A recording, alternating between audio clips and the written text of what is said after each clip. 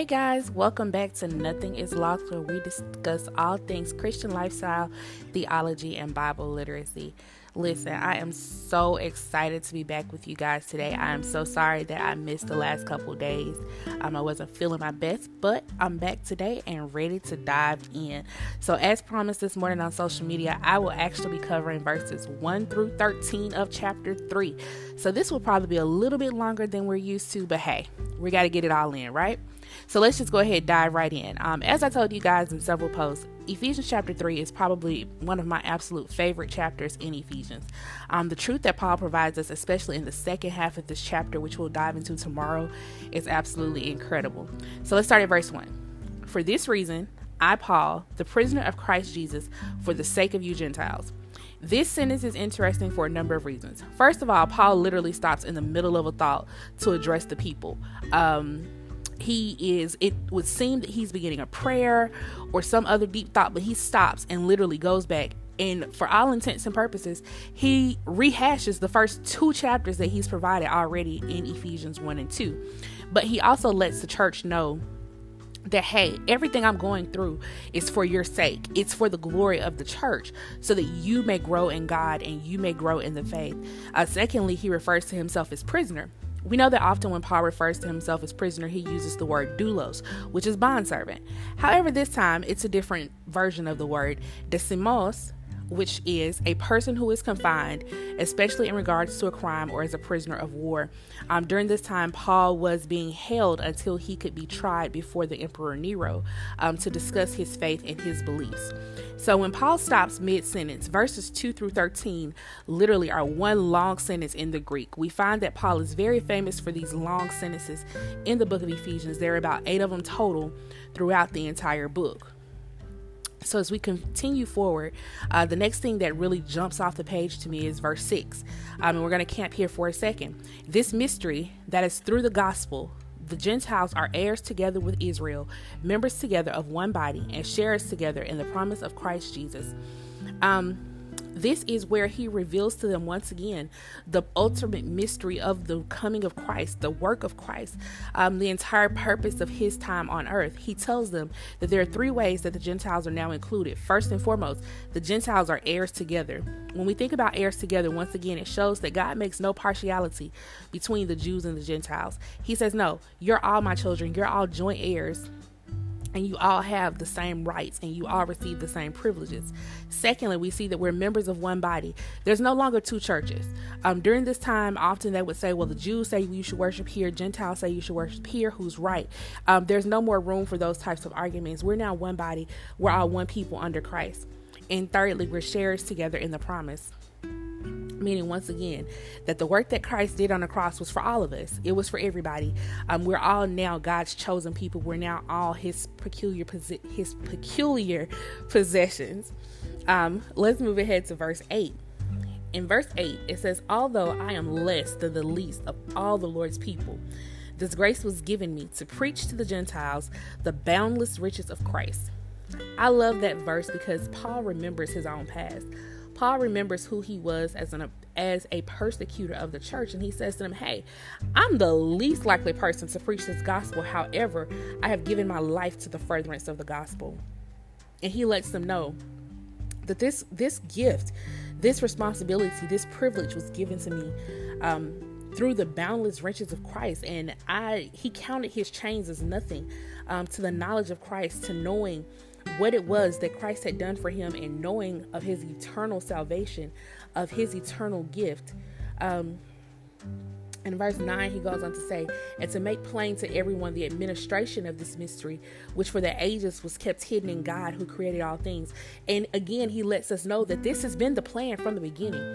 The plan from the very beginning has been for Christ to be the great equalizer. The plan from the beginning has been that Christ will open the door for all people, that Christ will be the bridge, the connector in everything between God and man, from the time of Genesis to the church age, to the current age. The plan was always for Christ to be the connector and bring us all back together. We're going to jump ahead to verse 12. In him and through faith in him, we may approach God with freedom and confidence. One of my absolute favorite verses, if you're reading it in another translation, it may say that we have bold access to him, or we have full access in different translations.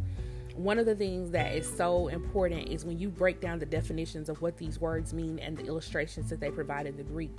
In boldness, it means the trait or being willing to undertake activities that involve risk or danger, especially those that involve being honest and straightforward in attitude and in speech. That is such a strong one for me. Because that's somewhere that we often as people struggle. We struggle with the idea of having to be very straightforward. We often find a way to sugarcoat. You have some people who are just naturally straightforward, don't care, just say whatever they think, say whatever they feel. It is what it is. You get it how you live. However, there are those of us who are otherwise, who are like, I'd rather say that a little bit more seasoned, or I'd rather be a little bit sweeter, or I try to dance around it. When in all actuality, God calls us to a life of boldness. He calls us to a life of holy boldness. It's one thing to be bold, but then it's another thing to be arrogant, and it's another thing to be rude. But in Christ, he calls us to holy boldness. He calls us to be honest, to be honest about the word of God, to be honest about the things of God, to be honest with the people of God.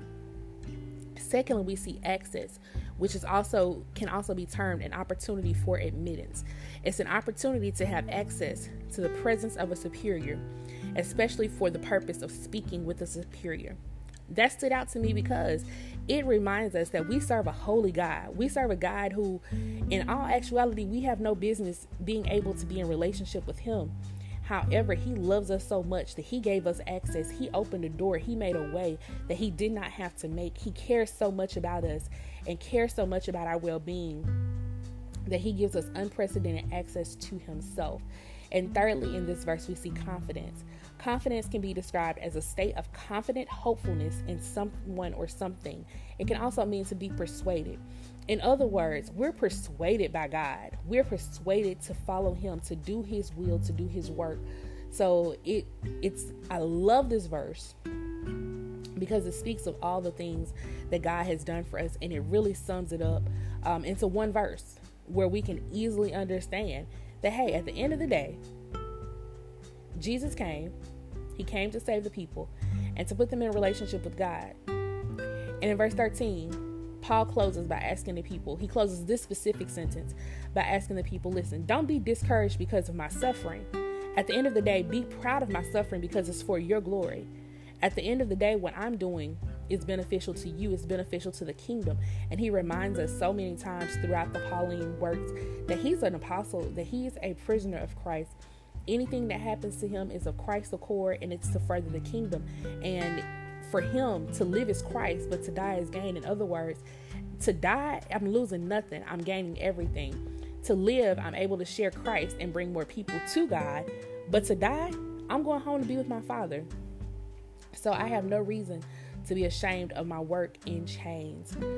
Again, those are a few of the things that stand out to me in that specific section. I would love to know what stands out to you. Take a moment, jump in the comments on one of these social media pages, email me, send me a voicemail. Of course, that information is linked in the show notes and in the comments. Send me a message. I want to know what you think. I want to know what you're learning. And I'm so excited to share with you guys. Again, on tomorrow, we are jumping into probably my favorite section of Ephesians. I told you guys I absolutely love chapter 3. Well, my favorite verse is coming up in our future readings this week. So definitely take some time. If you haven't already, invite somebody to join us to be a part of what we're doing here at Nothing is Lost. Our desire is to make sure that we share the word and Bible literacy with everyone.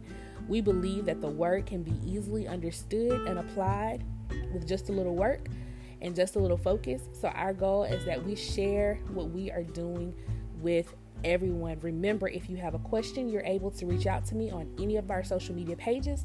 I do check those very frequently and keep up with any questions, comments, and I would love to help. And remember, you can always email me if you're not sure and don't really want to reach out. That's okay.